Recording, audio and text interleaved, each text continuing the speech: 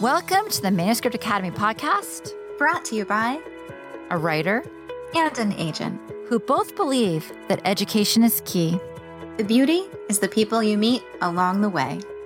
And that community makes all the difference. Here at the Manuscript Academy, you can learn the skills, make the connections, and have access to experts, all from home. I'm Julie Kingsley. And I'm Jessica Sinsheimer. Put down your pens, pause your word counts, and enjoy. Hey, everybody. We're so happy to be here with Norma Perez-Hernandez. She's an editor at Kensington Publishing Corporation, and she's doing a great event next week. On a personal level, I think she's one of my favorite people in publishing because, as I was saying before we turned on the recorder, she's a real person with real warmth, and I can't wait for her to talk to you guys about your work. Norma has worked on a variety of projects, including fiction, romance, mysteries, thrillers, and nonfiction. A New York City native, Norma studied English literature at Macaulay Honors College at the City College of New York and is a graduate of the Publishing Certificate Program at City College. She is thrilled to build a list with diverse authors and books. Welcome, Norma. Thank you for having me. So, Norma, how did you get started in publishing, and how did you know you wanted to work in publishing? So I started in publishing. I got my start through the Publishing Certificate Program at City College, as the bio stated. But really, it was a great place for me to learn about publishing, period. I feel like a lot of listeners might relate to this, as we're all literary and nerdy. So like if you may have, tried to get your bachelor's degree in like English literature at any point in your life, you may have had many doubts or questions as to what to actually do with that degree. Yep. So what I did, I didn't want to teach. My parents are teachers. I tried the academia route, but I had this amazing professor that like taught me one of my English lit classes, prereqs, and she was 26, so now she's even younger than I am now, and she was standing in front of the class and was with like all this like angst in her eyes. She was just like, I'm doing this program straight from my bachelor's to get my PhD. Don't do what I did. Take a break after you graduate, figure it out. And that like stuck with me. And then I tried to like apply for this academia like graduate school fellowship, but like I never was interested in academia really. Like I said I was going to do like 19th century British novels because like there would be a ton of scholarship there, so I wouldn't actually have to like research or come up with anything unique. Like this is like the honest truth. So I was just like, so it just wasn't working out, and I wasn't really figuring out like what I wanted to do. And through this program I was like, oh, books, like like many creative industries, you just don't think that there's jobs there, or that even if they are jobs, that they're not something that are accessible to you.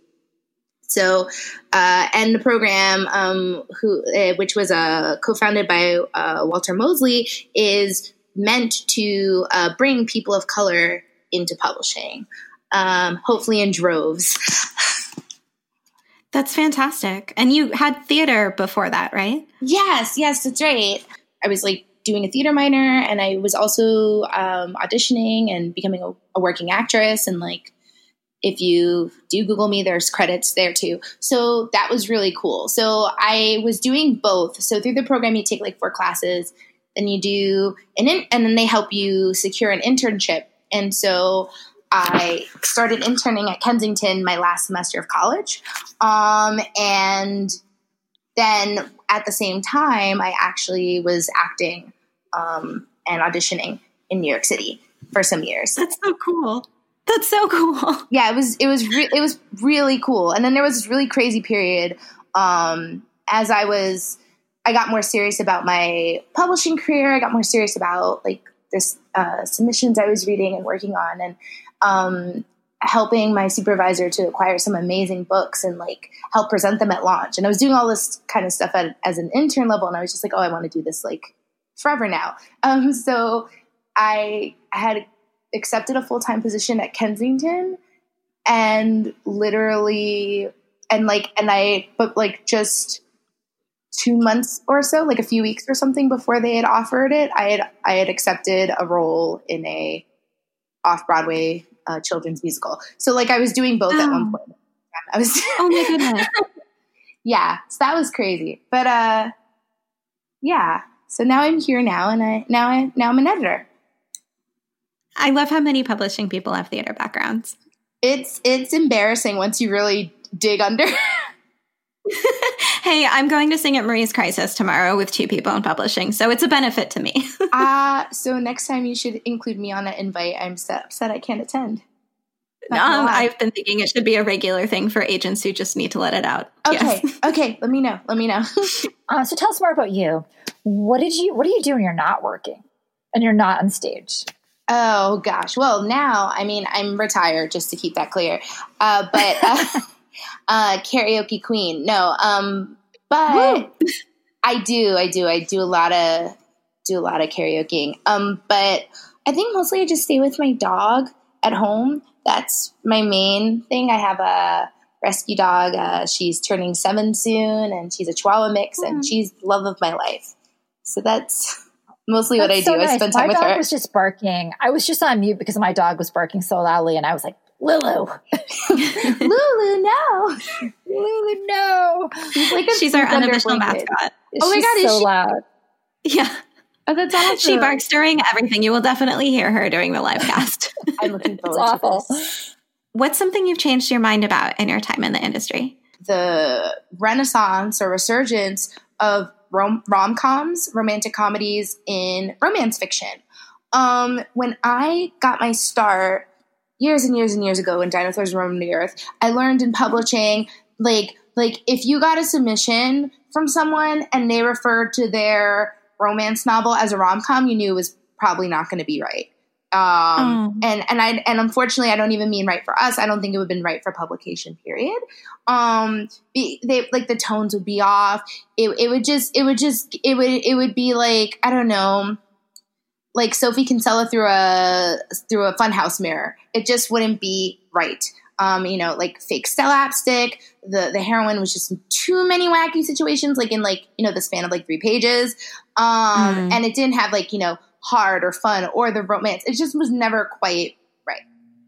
So now the shift to the current definition, or the currently evolving definition rather, of the rom-com is very exciting. It's it almost feels like a Wild West in some ways. They're still figuring out what's working, what do the covers mean? Are the covers indicating of heat level? I don't think so. But, having that maybe initial confusion with quote unquote chick lit, trade paperback, fiction, from the aughts, what is it? And then all the other questions that are coming across here, are the books in the inside actually funny, ha funny, or is the comedy just referring to the form, happy ending and some contrivances? So anyway, so it's just been really cool to be a part of that conversation as an editor of romance fiction. That kind of makes me happy. I feel like in this time period in history where things seem hard sometimes, that I'm radiating towards lightness. Yes. I don't want to read a book that I know is going to make me cry right now. And so, I'm not a big rom-com reader, but you know what? I might pick something like that up. I think that's just interesting how it kind of mirrors the times we're in. I agree. And that's what a lot of the pieces, I think I may be quoted in a trade saying something similar, because that's what the feeling is right now is, we need the light. I think that's why Hallmark movies are resurging more than ever, and Netflix and Lifetime are just pumping them out like gangbusters. I think it's just a part of that craving that we're having for happier love stories. And Julie, I'd be happy to send some of my favorites your way. Gosh, please. Because I'm always trying to convert new romance readers. Please. Look at me, I'm nothing. So I got a free pizza today. I think we told you. And, I'm actually really excited. How did this happen? If I may ask, I'm sure the listeners would also want to know. Too many pizzas, and so all of a sudden, this pizza ended up on my door. But a pizza at my door makes me happy. But a book at my door is It is Christmas. It's like the best thing ever. Oh, I'd be happy to add that internal mailing list I got going. I love doing book Christmas. You know, I love to see almost a feminist aspect to a lot of these works too. You know, like he'll make you happy emotionally on all the levels we've known for a very long time, but now he's going to make you happy as like a modern woman too. And I think that's such an interesting aspect to it. Couldn't agree with you more. I like that is like real, and that's, you know, like the movies, I will say, I mean, I'm not to toot my own horn, but the book is always better, but I am like the stuff that's being explored right now is just like the depth and breadth is mind boggling. One of my favorite reads this year, I believe was this year, maybe late last year, was Fumbled by Alexa Martin. Berkeley pubbed it, and it's, you know, like rom-com-y, super cute, second chance romance. Like, you know, she's the father of, you know, her son that she like, you know, kept secret. And within all of that, there's a serious story, subplot of what happens when football players or athletes get too many brain injuries from their sport. So there's that conversation. And actually, Jen Reed's Romance just wrote a really great article on Kirkus about like how rom-com or like romance novels in general are like exploring this specific issue more so than like any other form of fiction on the market right now. And so like, yeah, like these are the kind of stories that are like happening in rom-coms. You have all this like really fun, fluffy greatness, but then you also have stuff like The Kiss Quotient by Helen Huang, the main heroine having autism, or like I have to like go ahead and plug the book I added, the Happy Ending series by Zoe Castillo, which is talking about male entertainment workers and what. And sorry, she sent me a copy. It's very enjoyable. Oh, I'm so glad you like it. I was kind of giggling during parts of it, but yeah, very much. So happy. A good giggle. Oh my gosh, it's giggling, so and then it's also like dismantling our ideas of like, you know, the male gaze, female gaze, and all of that. So, but that emotional range is fantastic. Yes, yeah. And it's been around for a very long time. That's another thing too. It drives me wild when we don't recognize the past. I mean, this is not a new thing in romance for decades, but it's, of course, I'm going to talk about the books I know I'm working on right now. Fun. So Norma, tell us an aha moment when everything came together. You know, it's really tricky. I'm going to have to do like a longer career retrospective, right? Like when I have like my Brooklyn loft, right? And I have like my armchair. The dream. Yeah, and then they like profile my bookshelf like collection with like the New York Times. Like it'll be like a whole thing. Yes. And they're like doing a photo spread in my house. No, yeah, this is totally real. And then I'll be able to like, oh yeah, that was the moment. But right now, the dream. That is so the dream. If your bookcases are beautiful enough with things that you've worked on that it gets you in a publication, like you've made it. Like I believe that I mean, yeah, so that's what I'm really about. So I'm really excited for this in my future. And so, but for right now, I think what it is that it's just been a series of moments, or just rather like it's been waves.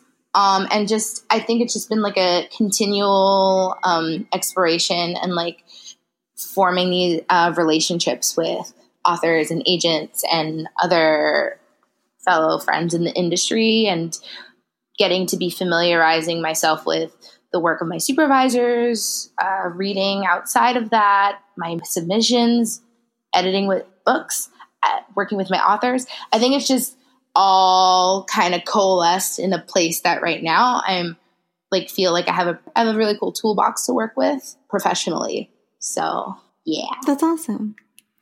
What's something you wish writers knew about things on our side of the desk? So like two-pronged things. So it's like, you know, I'll do good cop, bad cop. I'll start with the bad cop first.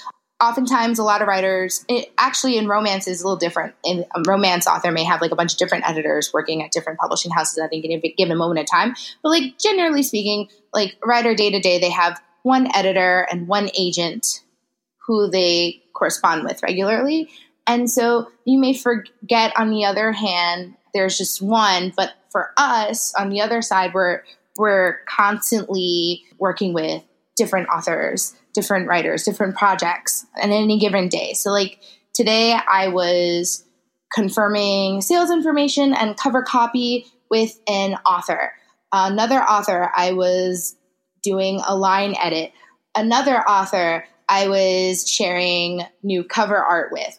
Another author, I was updating their marketing information sheet. And that's all the stuff I can think of off the top of my head.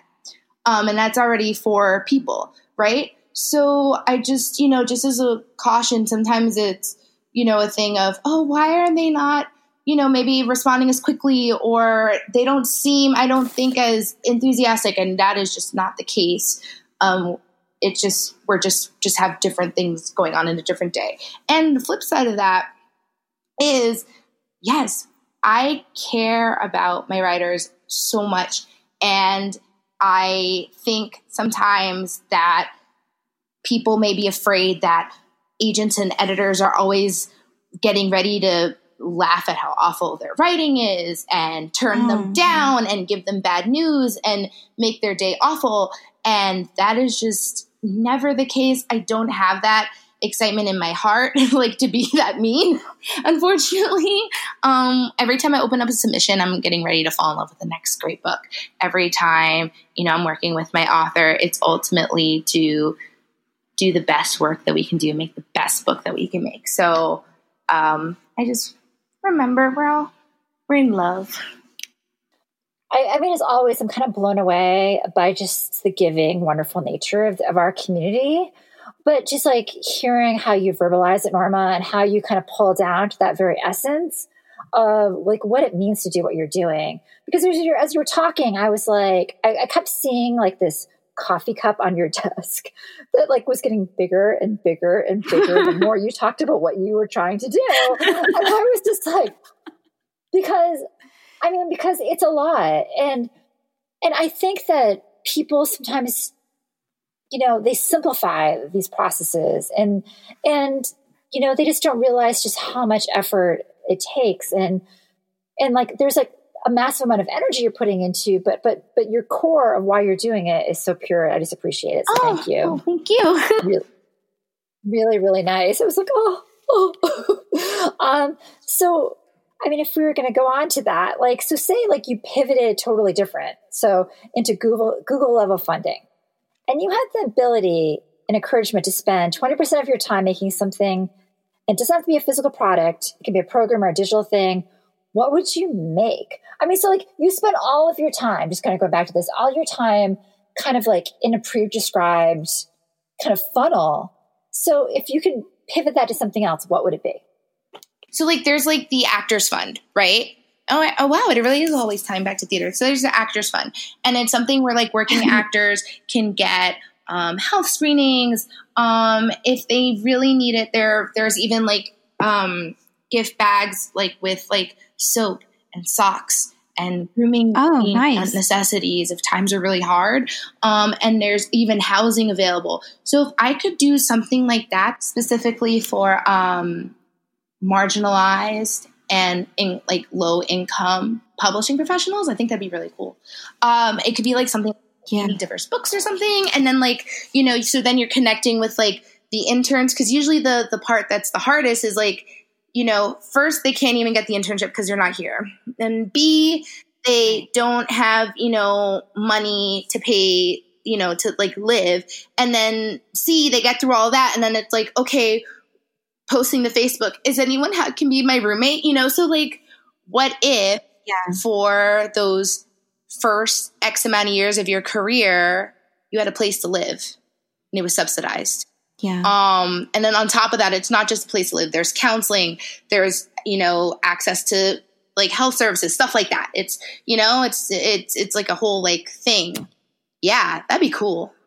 That'd be amazing. And all of those things, for those who are out there and have not started trying to work in publishing in New York City, all of those are things that are really hard to find. You go on Craigslist and you look for deals for like days, and a lot of it doesn't make sense, and a lot of it is a scam. And then, if you do live somewhere, there's got to be something wrong with it. I mean, so maybe sorry. My mom is FaceTiming me. Wait, get her back. Norma's mom. What should writers know? That is not a can of words you want to open. She'd do Oh my it. gosh, so cute. I want to know what she thinks. Mom. Never been done before on the Manuscript Academy podcast. I am so happy. Watch what happens. Recorded and then edited live. Oh, I thought you were calling her right now. No. Sorry. Oh. We were just so curious about what she would say about publishing that we I thought you were calling her. Jessica, if you are interested, you can meet my mom. Like, she is local. I would love to meet your mom. I'd love to meet your mom. So just going back to what Norma was saying, this is all incredibly important and hard to do on your own when you're starting out in the industry. It's sketchy to find apartments. It's really difficult. Everything's really expensive. You end up with doctors who think antibiotics are the only thing that they can possibly offer you. Like, all kinds of tough stuff happens. And I think if you made it so that because I don't think you should have to be able to afford to live in New York to work in publishing. No. I don't think that's a fair prerequisite. And, I always think oftentimes when I'm mentoring prospective people that are interested in a career in publishing or talking to college students, one of the things that breaks my heart if they aren't local to New York City is to admit that the privilege that I have is that I'm from here and that I lived with my family rent-free for several years after graduating from college. So I think that's just something that it breaks my heart when even I, with all of my marginalizations and all the things that, all the struggles I had to get here, I still have something that I can't fix or can't even provide any useful tips or help. But you guys, the fact that we're even having this conversation, I mean, I feel like we've had lots of funding ideas, on this podcast where we've talked about this, but I mean, I feel like this is taking it even a step further. Yeah. And I do think we are putting this in the universe. And, and I think when you're putting that idea out there in the universe, maybe it's us that can do it down the road, with the Manuscript Academy and somehow using parts of that money, or maybe it's, actual investors coming in and saying, yes, this is needed. Or maybe it's publishing houses saying, we're going to each donate, this X amount of money. Or they co-purchase, if they co-purchase a building. Imagine being in a penguin dorm situation. I'd move now. Oh my gosh. But what's a better investment than New York City real estate? And they have the capital to buy it. This is radical stuff, but I don't know. Wow. I think I'm thinking about it. I'm really thinking about it. And it's just making my head explode in the best possible way. But it financially makes sense and morally makes sense. Exactly. All right. So this goes in the list. It goes in the list of cool things we could do. If you're after venture capital, we do the following. If you folks out there, if you're listening and you want to give us a couple $1 million, we will do this. Or if you want an investment that will make you money and do right in the world, Yeah, you know where to find us. You know where to find Manhattan real estate agents. Come on. Tell us the story of a really fun day or night you've had in New York City. I can tell you the story of how I auditioned for Freedom Writers because this is more interesting. I mean, any old film audition isn't. I watched it last week. Okay, so it's going to have you're going to know all the references because otherwise the story is just dated as all get out. So once upon a time in a galaxy far, far away, I was 16 years old and I was heavily writing poetry as one does. And I'd been doing poetry workshops at my local library. Shout out to the Kingsbridge branch in the New York Public Library System. And there was a certain point where I guess my poetry was quote unquote good enough that my teacher, Corey Feiner. Now I'm going to have to tell her about this podcast so she can listen to it. I'd written a poem and it had the rhythm whatever. And she at the end of it was Norma, I think you're ready to slam. And I was I can slam. Wow. So before I was going to go into the precious step of slamming, which I ended up never doing, I went to an open mic at the Nuyorican Poetry Cafe in the East Village. And for those of you who don't know, it's awesome. A fantastic spot and it has a long, storied legacy. Amazing poets like Pedro Pietri and everybody, and me, who was there to present my little poem about, I think I had done it's just stereotypical, like spoken word, like about my identity as a Puerto Rican girl who sounds white. It was one of those kind of poems. And I did it, and I, did my thing, did my piece, left. And when I came out of the theater, there was this young white woman probably in her 20s, and she was asking me, so you're a poet, you're a writer. Do you want to be in a movie? And of course, the first thing I'm thinking is, this is sketchy as all hell. Wow. I don't want to talk to this lady. Yes. I want to be in a movie. And I was like, okay. And then she gave me a flyer, and then she said, call this number. It's for this new movie called Freedom Writers, and we want to get real teen writers to audition, I guess. Yeah, so wow. I took the flyer, and then my best friend who came to see the show, he was a white boy, and he'd asked, can I get a flyer? And she was like, no. And so I read the flyer, and it was because they were looking for two characters, a young black man and a young Latina female. And the role was for a girl named Maria. And I was already rolling my eyes wow, could you get more creative than that? And she's her boyfriend's in a gang, I think. She has issues with her mom. Blah, blah, blah, blah, blah. And I was okay. Well, it was one of those stories, and these are all based on true stories. So I don't want to be the real, because it's a really amazing story. It's just one of those things that to a teenage girl from the Bronx who is kind of over quote unquote stereotypes, I was like, what is this? I didn't know anything about the Freedom Writers at the time.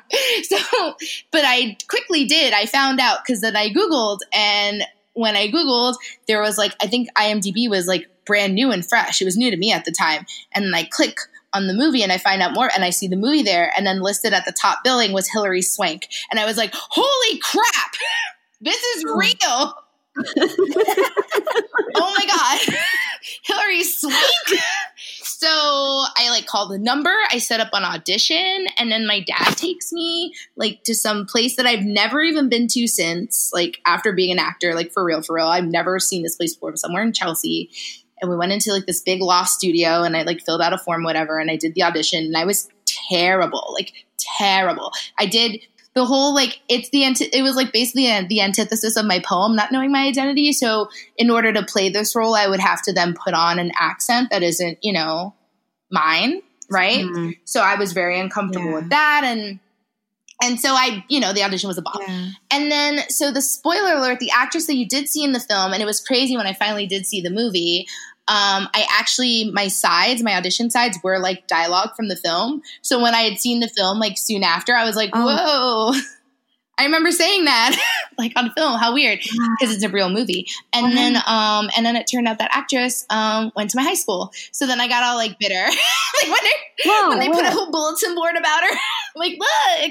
I was I auditioned for Freedom Writers too, but she was a real actress in LA, working. It was really, yeah. So that's my New York story. Wow. Because only that could happen in New York amazing. Or LA, I guess. That's you know what's funny? I bet you're a really good actress, but I'm not. Yeah, that's not the one for me. I don't think so either. Believe me. I'm because I started 2 weeks ago, and my son loved it, but I'm it's you're just way and maybe you can get dark, but you're just way too light for that. Yeah, I can't get into that grittiness. So yeah, that's interesting. That's really interesting. What's your number one tip? Okay, so I don't know. This is the one that I always talk about. I don't know if it's the number one. I'm sure the major what's more important than all this stuff is all of your years of learning craft and how to be a good writer and how to deal with rejection and how to deal with revisions and all that stuff. But once you do all that stuff, if you could just paginate your documents, that'd be awesome. That's it. That's my tip. Please yes. Add page numbers. I've definitely seen people print 400 pages. And that's been them. me many times. And then what sucks is you printed them already, so you don't want to reprint and kill even more trees because technically you should be doing all your work and track changes anyway. So yeah, please don't put your editor through that. Just paginate it. So we're going to be doing a first paragraph panel on October 23rd at 8:30 p.m. I'm sure you can hear how awesome Norma is and how much feedback she'll have for you and that she's nice. She's not here to tear you apart, as she said before.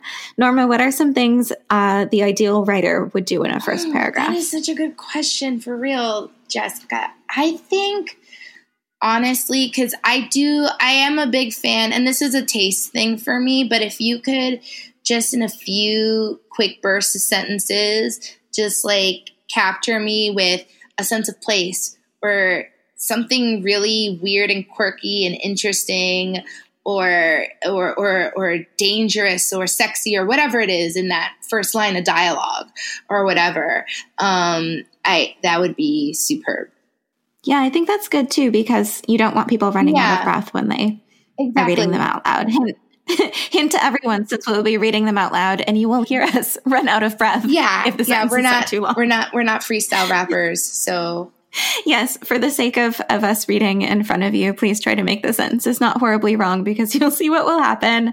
But we'll be nice about it. I mean, I can never see Norma being like, "That's too long." Of course not. No, you never say that. And this is going to be an educational piece. This isn't your final reading at the bookstore, surrounded by critics and such. This is among people who are just working together. So yeah, I'm really, really looking forward to this.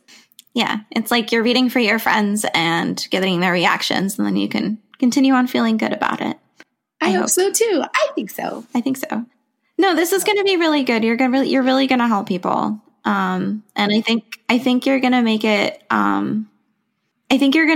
clear that there's a real person on the other end of the submission line. And we just had a submission come right in, and someone said, "Thanks for the work. I'm a huge fan of the podcast." Oh, a podcast note while we're recording the podcast. That's what you need. Yes, you need direct feedback as you're working on the thing. That is it.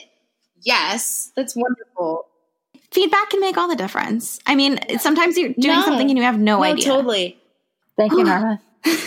Yeah, Norma, thank you so much for doing this. So much for having me. Really, I'm really happy to be a part of the community. All of our live events are laid back, fun, directly from home, and so we're just really hoping to see all of you there. It is free for members, and it's $9.95 for everyone else. And we look forward to seeing you there. We are so glad that you joined us. And as always, we appreciate your feedback. Just head on over to the iTunes store and let us know what you think. It not only helps us make this podcast be the best it can be, but it also affects our ratings within the iTunes platform. We'd love to hear from you. If you're feeling brave and want to submit your page for our First Pages podcast, you can send it to academy@manuscriptwishlist.com with First Pages podcast in the subject line. We'd also just love to hear from you. And if you'd like to learn more about the Manuscript Academy and everything we have to offer, just jump on over to manuscriptacademy.com.